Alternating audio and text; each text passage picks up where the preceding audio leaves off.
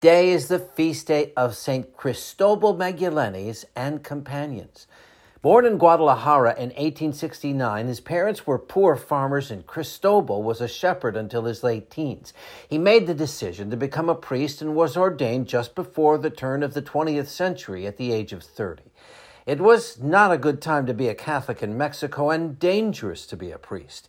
In an attempt to eliminate the Catholic faith, the Mexican government spent much of the early 20th century attacking parishes and often killing priests.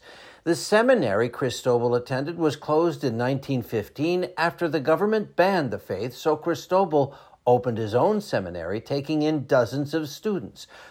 Although he constantly preached about peace, the government accused Cristobal of inciting rebellion, and one Sunday, as he was on his way to say Mass, he was arrested. Giving his possessions away to those who had arrested him, he told them they were forgiven.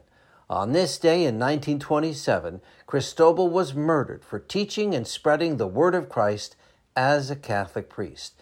In all, 24 Catholics, most of them priests, were murdered over a 22-year span in 8 Mexican states, and they were canonized in 2000.